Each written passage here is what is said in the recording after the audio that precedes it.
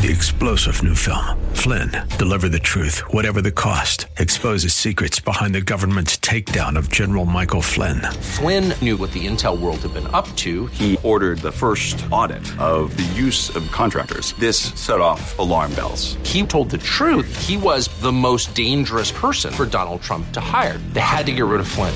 Flynn, deliver the truth, whatever the cost. Available now. Watch it today. Go to salemnow.com. salemnow.com.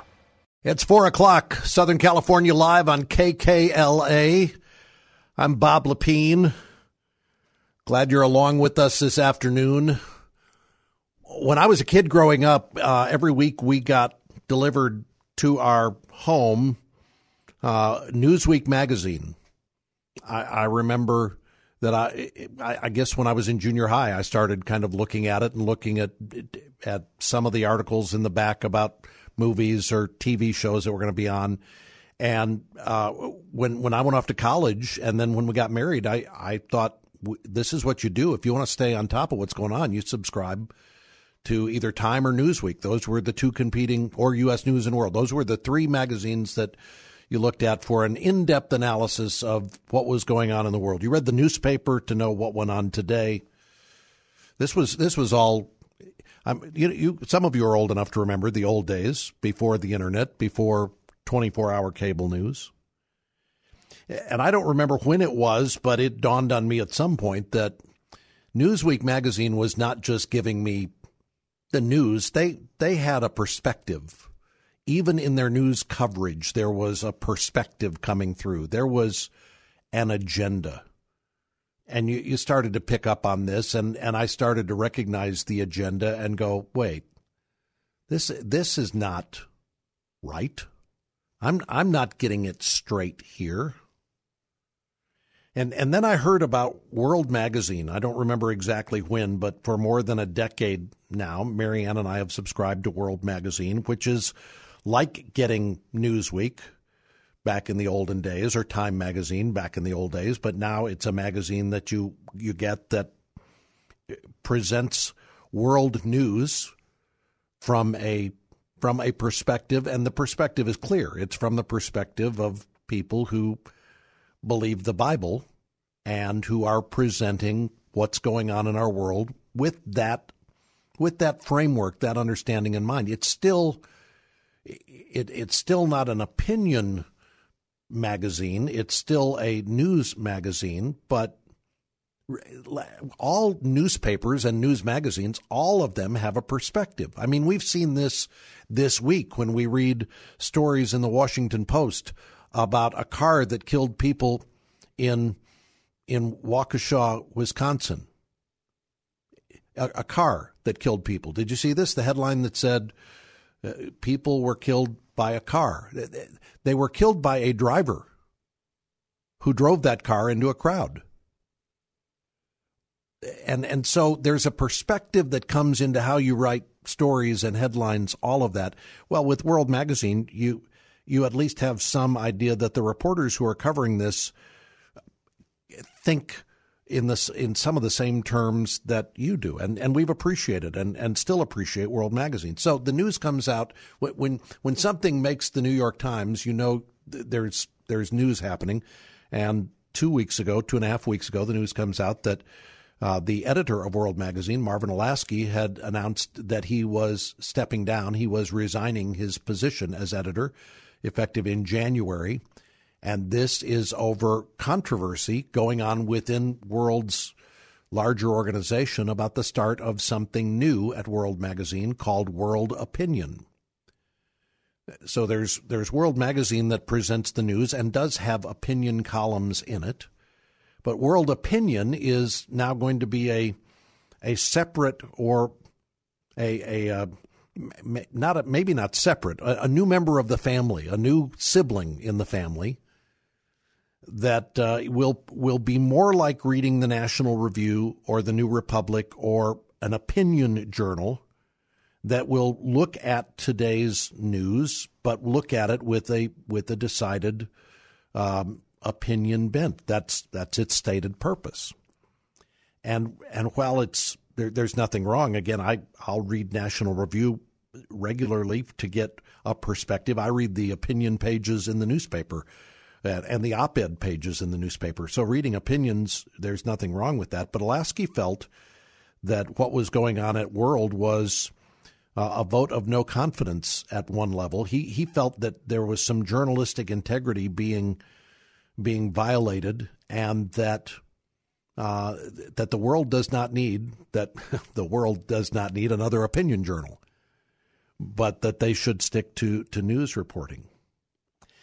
All of this pulls me back to a larger question, which is about the news that we read, that we consume, how we get our news and information, and about what is the responsibility of journalists in this regard to tell us the truth, to cut it straight, to give us, as Joe Friday used to say, for those of you who are that old, who know Joe Friday from Dragnet, just the facts, ma'am. We don't want the opinion. We just want to know the facts. We'll figure it out for ourselves. And is that even possible? Because every so-called news organization today seems to be clear about the perspective from which their news story is coming and how it's being presented. So here's what I want us to talk about: how journalism should be functioning, but I want us as consumers of media to be thinking about how we should be understanding what it is we're reading or listening to or watching. You're tuned in to KKLA right now because you know that as you listen to KKLA, you're going to hear programming, Bible teaching, conversations like this that come from a particular perspective, a particular worldview. You want to hear what's going on in our world thought about in these terms, and that's why you're tuned in. So everybody has a perspective, even objective journalists, and I'm doing air quotes as I talk about objective journalists.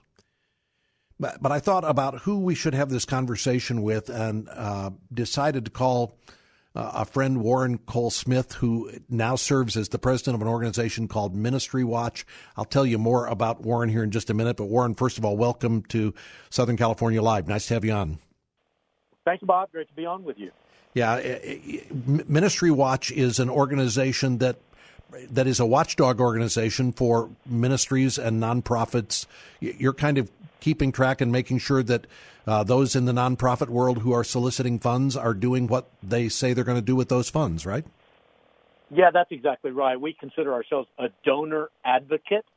We look after the interests of the donors, and we publish financial information in a database on a website we have called ministrywatch.com. But we also do investigative journalism that I should add, Bob, I learned from Marvin Olasky and the folks at World Magazine. I was on staff with World Magazine for about 8 years and continue to do a podcast for World. So I have a very warm spot in my heart for Marvin and for the folks at World, and learned a lot of what I know about doing investigative and accountability and enterprise journalism, some people call it, from Marvin and from World. So I want to ask you about what went on at World here a couple of weeks ago, but here on Giving Tuesday, we ought to just have some words for people who are thinking, maybe I should give to my favorite charity on Giving Tuesday. So as the president of Ministry Watch, what's your advice to those who are thinking about being generous today or during the holidays? Well, first of all, we believe here at Ministry Watch that generosity is something that Christians should embrace. That generosity is a characteristic of a Christian. The Bible says that God loves a cheerful giver. Generosity, giving freely of ourselves, just as Jesus gave freely of himself for us, should be a part of what it means to be a Christian disciple. But that doesn't mean you should just give to anybody. God gave us a heart, but he also gave us a head. And we've got financial information of the 1,000 largest Christian ministries in the country, including ratings. We rate them, Bob, based on the level of transparency and their financial efficiency. And we think that you should not give to everybody that's got a sob story, but give to ministries that you believe in, that you know are deeply rooted in Scripture and the gospel, and are doing good things with the money that is being entrusted to them. And not just doing good things, but doing them efficiently as well. And by the way, if anyone wants to go to ministrywatch.com and search for a ministry, there's a red button up at the top of the page that says, interestingly enough, search for a ministry, and they can look for the ministry that they care about and see what our recommendation about those ministries are.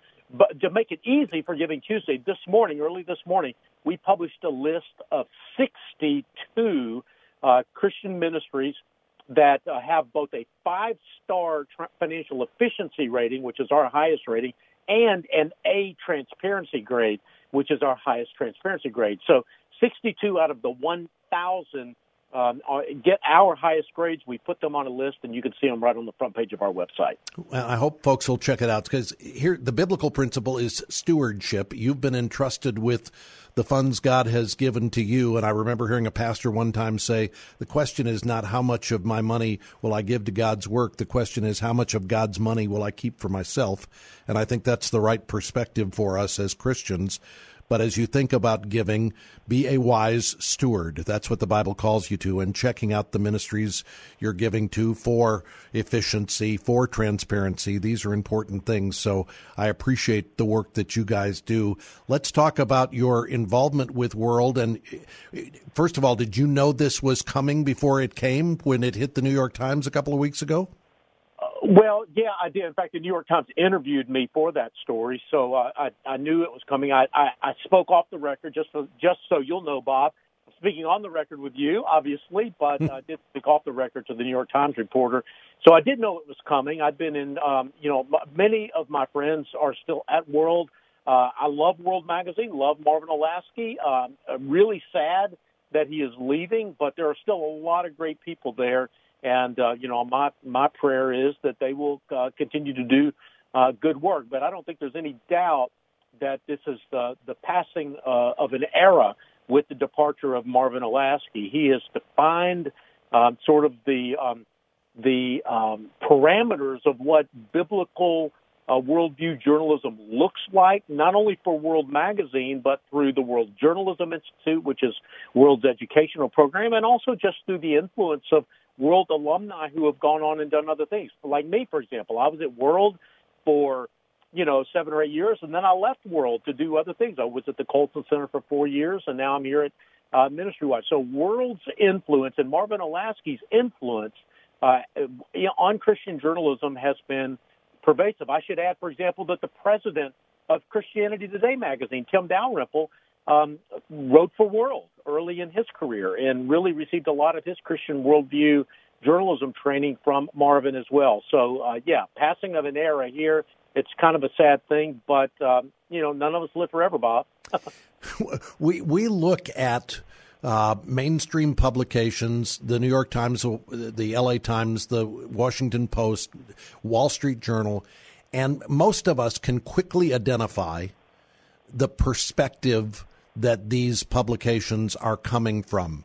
So as we are consumers of news information, even those who are telling us that they're giving us just the facts, how do you differentiate between what Brett Baer does on Fox News at 6 o'clock Eastern and what Tucker Carlson's doing 2 hours later on Fox News? One is supposed to be journalism. The other is supposed to be opinion. But sometimes it feels like the journalism has opinion floating through it, and other times it feels like the opinion is attempting to be journalistic. How do we as consumers figure out what's true and what's opinion here? Well, that's a great question, Bob, and one that we are not going to completely unpack in the short amount of time that we have, even though we do have an extended amount of time today for this conversation. It's a big topic. I would say, though, and I think this really gets to the heart of Marvin Olasky's decision to leave World Magazine early. And I should add, he was planning to leave World next year anyway. He was approaching retirement. This had been long planned for, but he accelerated that because of the creation of World Opinions. And I think that the reason he did that, and a partial answer to your question, Bob, is that reporting makes the difference.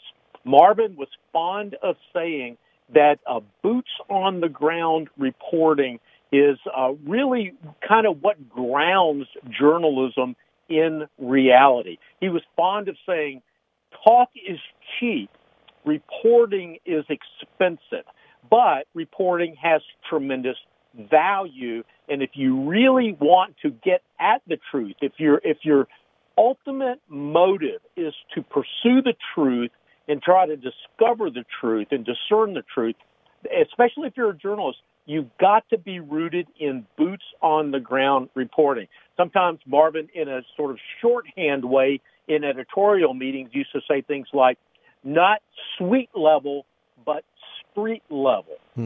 Get out of the ivory tower and get down on the streets. And I think that understanding, Marvin, if you want to understand Marvin and why he was having, kind of this controversy at World, and also understand a partial answer to your question, look for news organizations that have real reporters on the ground. They're not just pundits. They're not just talking heads. This is not just opinion making and brokering, but rather this is real reporting that's going on. And if you can see the real reporting there, that's a big part of the battle. It's not the entire battle, because clearly even reporters bring bias to their jobs, but it's an important part of what I think makes high-quality journalism, and especially high-quality Christian worldview journalism, this grounding in reality. So maybe a differentiator is if somebody is reading the newspaper and then saying, well, here's my opinion, that's a pundit. If somebody is actually going to where the story is breaking and talking to people and then saying, here's what I learned, even if they have a perspective on what it is they learned, at least you're a little closer to real journalism than you are with a pundit, right? I think that's exactly right. Now, of course, that process can be abused. A reporter can sometimes resort to what we call, what at least I call sometimes, nut picking. In other words, if they have a perspective that they want to sound reasonable, they will find a reasonable representative of that perspective. But if there's another perspective that they want their readers or listeners to think is unreasonable, they will find a nut. They will go nut picking. They will look for somebody that is not a reasonable representative of that alternative point of view. And so you can be deceived by reporters with an agenda. So you have to be very, very careful about that. But it's harder to deceive a reader, and for that matter, it's harder for the journalist to insert his or her own perspective into a story if they're forced to actually go out on the streets and do real reporting. I remember reading an opinion column years ago that David Brooks wrote in the New York Times, where he was expressing his frustration with the fact that any time mainstream journalists wanted to know what Christians think about something, they would go to either, this was back in the day, either Jerry Falwell or Pat Robertson to get their opinion. Right. And he said, yeah, I wish they would go to John Stott, who was the rector of a church in England. And he went on to talk about Stott's reasonableness and his theological acumen and all of this. And it was quite a stirring defense of John Stott. But the bigger point was there's a little bit of nut picking, and I'm not casting aspersions on Robertson or Falwell, but there's a little bit of who can we go after that's going to give us a hot take, maybe not the most rational take on something. Yeah, that's right. And, a part of the genesis, Bob, of this phenomenon that you've identified, the phenomenon of having, say, a Jerry Falwell rather than a John Stott, is that most mainstream journalists have no idea who John Stott is. Right. If you look, for example, at America as a whole, now these studies, we can pick them apart, but I'm just bear with me for a second. Gallup does a study every year, how many Americans go to church. And while that number moves up and down, it's somewhere around 35 to 45%, and it's been sort of in that range for, a half century. But if you ask the same question of journalists, the answer falls to about 9%. Only about 9% of working journalists have any sort of regular faith affiliation, which means that they either go to a church or a synagogue or whatever. So what that means in part is they simply don't know who the players are in the religious world. And whenever an article or a subject, a breaking news item that has a religious angle on it comes their way, that they only know the loudest and the shrillest voices. They don't know any of the other voices. And that's one of the reasons. I don't think it's malice on the part of mainstream journalists that causes an anti-Christian or a secular bias to creep in. I just think it's who they are, they haven't invested the time, the energy to develop the context outside of the loudest and the shrillest and the ones that have the most elaborate PR machines. We're talking this afternoon with my friend Waren Cole-Smith, talking about media bias, talking about differentiating between opinion and news and how we can be better consumers of that and recognize the reality that, look, even your preferred news source, there's bias there. So knowing that there's a perspective just helps you be able to think more clearly. Maybe you share that opinion or that bias, but you just need to know that. So we'll continue this conversation, and I'll update you on what's going on at CNN in the last hour as it relates to Chris Cuomo. I don't know if you know that story. We'll talk about that after this time out. You're listening to Southern California Live on KKLA.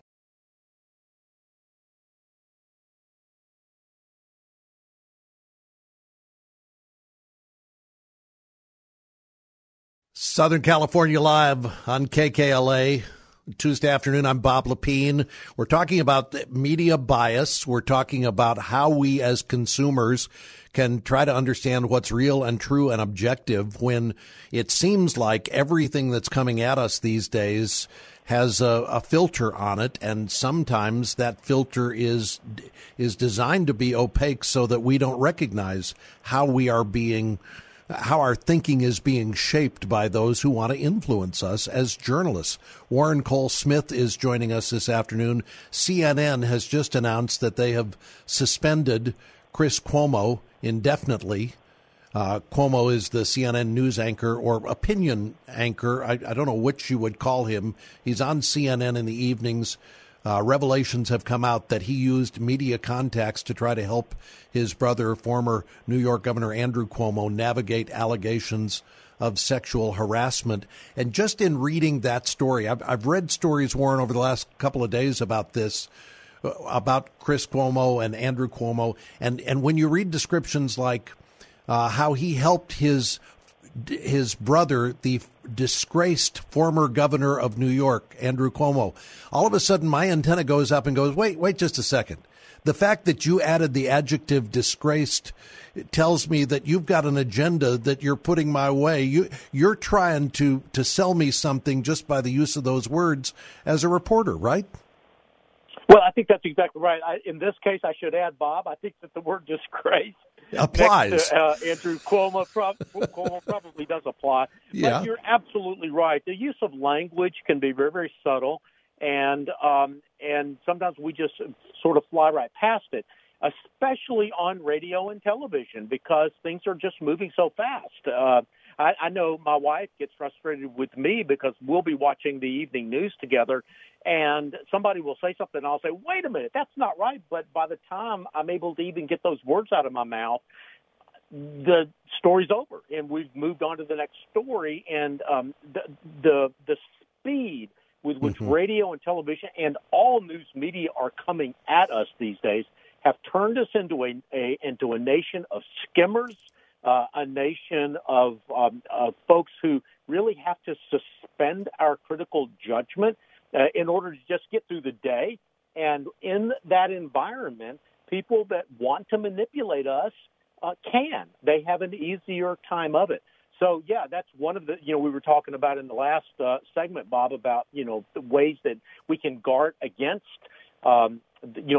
media manipulation. And one of the ways is simply to be careful about adjectives. Look for nouns and verbs is the way I would say it if I put my English teacher hat on. Right. I think it might have been Mark Twain that said, kill all your adjectives. And I think that that's what we should be looking for as consumers.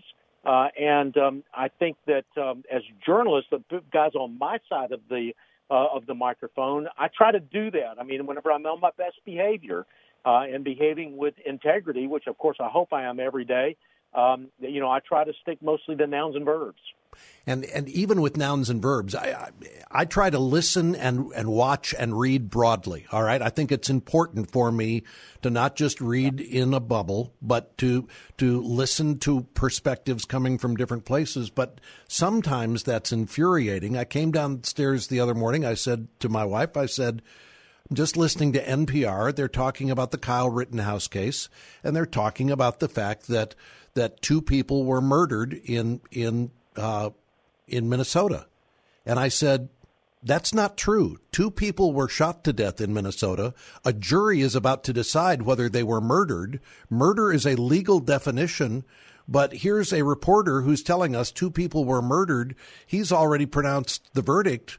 And it's those subtle uses of words where I go, is the reporter, did they not learn what you and I learned when we were studying journalism in college?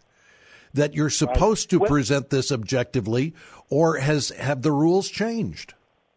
Well, the rules have changed, Bob. I think to at least to this extent, is that in 2007 something strange happened, and that is these little electronic devices that we can carry around with us that have the internet and podcasts. Twitter and Facebook both appeared in 2007. iPhone, the first version of the iPhone appeared in 2007 as well. It's I believe that there's nothing new under the sun, as the Bible teaches us, but something different, something new happened, at least from a technological point of view, right around 2007, 2008. And I think a lot of the pathologies that we are seeing in our politics now, in our media, in our culture, it's not that they didn't exist before. It's not that we didn't see the seed of the stuff. Neil Postman wrote a book called Amusing Ourselves to Death back in the 1980s that brought up many of these ideas. But I think we're seeing sort of the full flower of the negative consequences of technology showing up in our cultural life, our political life, our economic life today in ways that is new.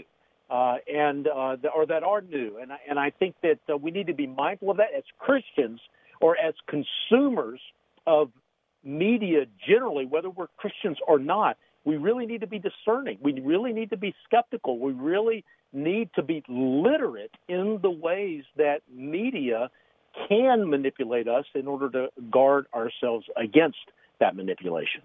Yeah, and this is where, again, we have to recognize that everybody who's telling us a story is telling us a story from a perspective. And just knowing that, just going in and saying, even your friends, even the people you agree with have a perspective.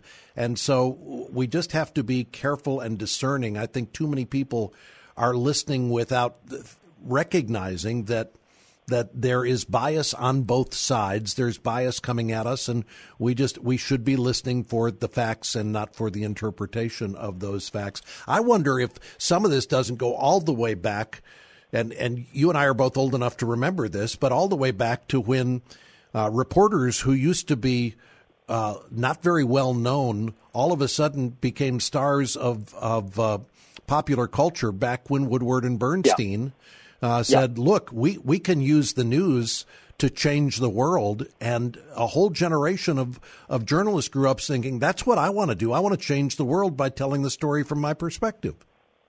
Oh, I think that's exactly right. I mean, in fact, you mentioned Woodward and Bernstein, and I think that's a great example. You can go back even further, though, to 1925, the Scopes Monkey trial. H.L. Mencken, came down to Dayton, Tennessee. That was really one of the early sort of huge national stories that the media, H.L. Mencken, who was at that time the dean of American journalism, really sort of championed and turned that story into this huge cause that was on everybody's mind and on everybody's lips at that time. But I think you're exactly right.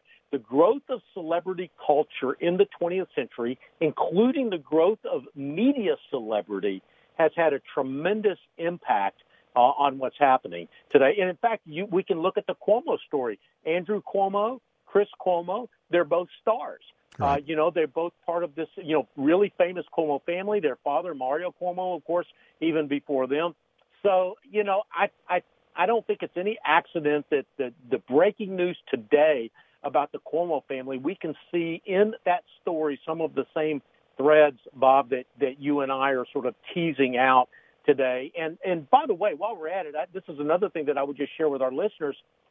Look for transparency and disclosure when it comes to journalists, because as we've already established, every journalist has a perspective. Nobody is completely unbiased, but I do think that it's important for journalists to own their perspective, own their affiliations, and in some cases, maybe even recuse themselves from covering particular stories, just as, for example, Marvin Olasky recused himself from covering anything related to George W. Bush because he had been an advisor to George W. Bush in earlier years.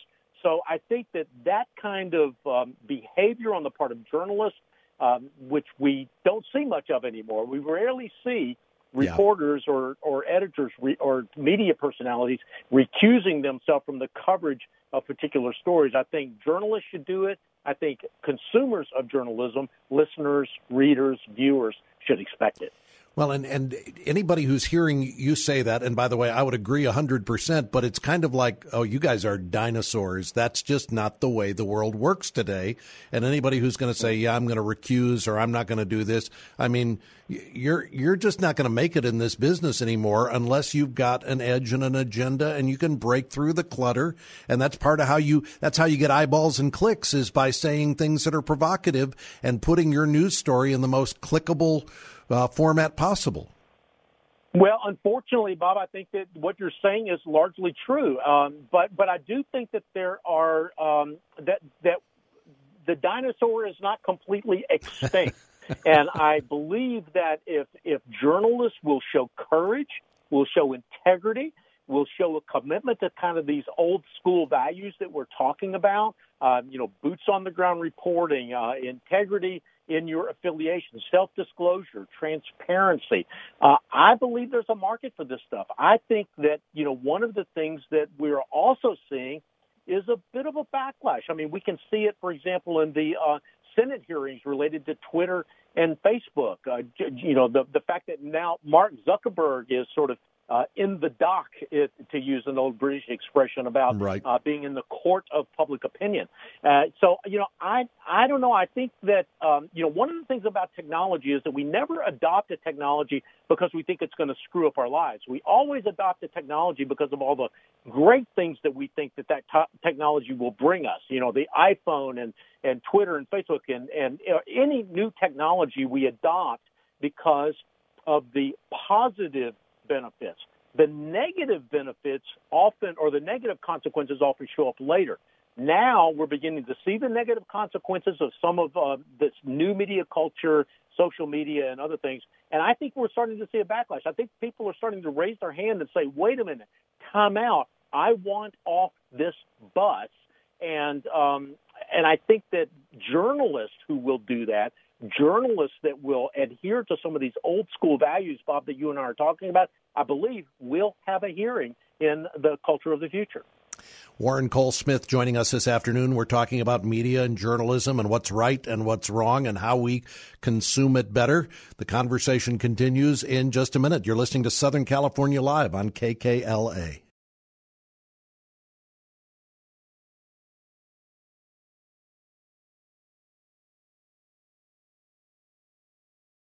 Southern California Live on KKLA.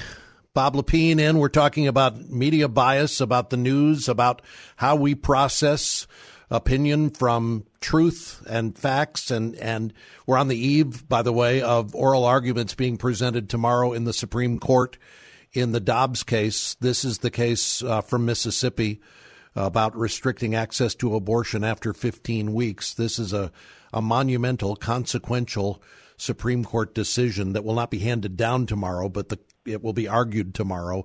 And tomorrow, as we read the reports of this, it's going to be reported very differently depending on where you hear your news.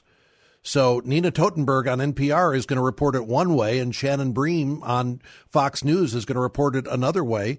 They're going to point to to questions asked by the judges that most align with their preconceptions. And depending on who you're listening to, you'll get a different sense of what went on in the courtroom that day. Warren Cole Smith is joining us this afternoon. He's a writer, a reporter. In fact, what was it? You wrote a book 7 or 8 years ago about the media and about bias in the media with Marvin Olasky, didn't you? I did. Yeah, Marvin wrote a book called Prodigal Press years ago, and it's a classic book, and it had a big influence on me.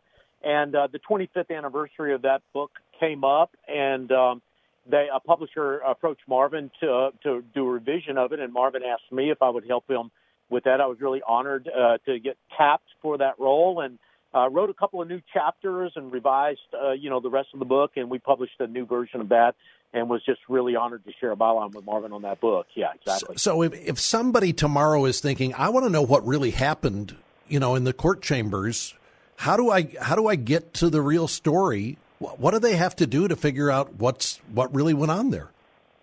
Well, that's a great question. Bob, you said something either in the last segment or maybe even in the first segment that you read a wide variety of news sources, and and I really recommend that. I think that's a good practice. Now, obviously, you can't read everything, but as a reporter, as a journalist, I had a professor tell me that as a very young reporter, report against your biases. In other words, if you have a particular bias for one perspective, go look for somebody, a reasonable person, a thoughtful person who represents the other perspective. And I do think that as consumers that we need to do that as well. Yeah, I recommend reading World Magazine. If it's related to Christian ministries, I recommend reading Ministry Watch, and other Christian and conservative publications. But I've seen nothing wrong with reading the Washington Post and New York Times. I listen to NPR. Now, you've got to have your filters up. You've got to be careful as consumers. My friend Cal Thomas is fond of saying that he every morning wakes up and reads the Bible and the New York Times. He reads the Bible to see what God is up to, and he reads the New York Times to see what Satan is up to. And I think that there is value in that diversity of perspective. But I also think that you should pick a few that you really trust, that over time, as you have read them or listened to them or viewed them if they happen to be on television, that you have developed a level of confidence that what they say is true, or at least approaches the truth in ways that other people do not. So read from a variety of sources, but have a few trusted sources. I would say in the case of the Supreme Court case, you can usually find this day and age. Now, 20 years ago you couldn't, but right. You can listen to either C-SPAN or C-SPAN 2 or some of the C-SPAN radio channels, and you can actually hear the oral arguments yourself. In some of the big cases, I listen to those oral arguments, especially if they're brilliant attorneys. So, for example, Paul Clement, who I think is one of the great living Supreme Court attorneys right now. When some of these big rock star attorneys, I love listening to them just because they're such brilliant rhetoricians. And so listen, go to the original source if you can. Otherwise, go to people you trust and read against your biases so that you get other perspectives as well. Do you have your go-tos? I mean, are there places you say, okay, yeah, if I can only go a few places, this is where I'm going to go to get informed? Yeah, you bet. Well, World Magazine, despite the problems, the issues that we've been talking about or talked about earlier in the program, I continue to go to World Magazine for that perspective. They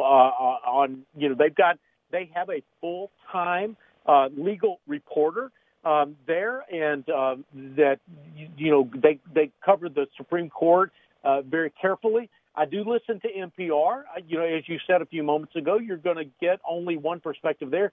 But they have a new reporter there, Sarah McCammon, who is at least sympathetic towards Christian perspectives and usually has some pretty good Christian voices in her news reports. So I will listen there. As far as opinion journalists are concerned, you mentioned David Brooks earlier. I will often read David Brooks. I'll read David French. At the Dispatch. There are others that I go to. I don't fully trust all of them. I think that it's important to read all of them with a certain amount of skepticism. My former colleagues at the Colson Center for Christian Worldview, they don't break the news, but they do often analyze the news with their daily Breakpoint commentaries. And so I recommend the Colson Center as well. A new one that I've been following lately has been Jim Dennison of the Dennison Forum. He also has a daily news analysis, which I have found to be very helpful. Do you think Substack, this new emergence of kind of where you can subscribe to who you want to subscribe to, is this going to change journalism? Well, it does. And I think that there are some positives and some negatives. It's like we were talking earlier, Bob. All new technologies usually bring positives and negatives. They bring the positives or we wouldn't adopt them in the first place. But sometimes the negatives don't show up until later. And I think venues like Substack, Medium is another one. I happen to be on Medium, for example. And there are 2 or 3 others that are starting to pop up as well. They're great for content creators like you and me, because we can put our content there. We don't have to pass it by an editor. We can sort of, if people are interested in the unfiltered Bob Lepine or the unfiltered Waren Smith, they can get us on those platforms. That can be good. The bad news is I think we all need editors. I think we all need good editors. And sometimes those platforms don't really allow guys like me to have the editors that we need, number one. And number two, it does create a certain amount of what I call tribalism, where you tend to only listen to the people that are part of your tribe. One of the negative impacts of Substack and Medium and others is that they sort of exacerbate that echo chamber that I think has become one of the big problems in our political life and in our cultural life these days. We should tell people about your podcast and how it can be accessed and what you're doing with the podcast. So fill us in. Well, I appreciate that. We have a podcast at Ministry Watch. Just go to ministrywatch.com and hit the podcast tab at the top of the page, or you can go to, iTunes. We're on iTunes and all the other normal Stitcher and the other normal platforms. It's just the Ministry Watch podcast. I also, even though I've not worked for World Magazine for 6 years, I continue to do a podcast for World Magazine or for World News Group.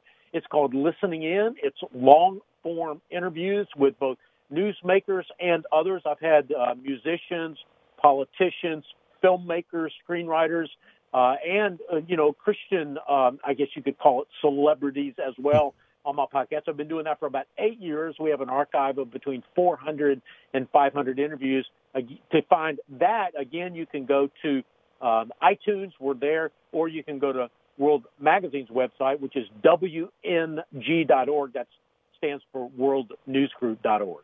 And it's called Listening In. That's correct. Yeah, Listening In. Long-form interview. Think Fresh Air with Terry Gross, but from a Christian perspective.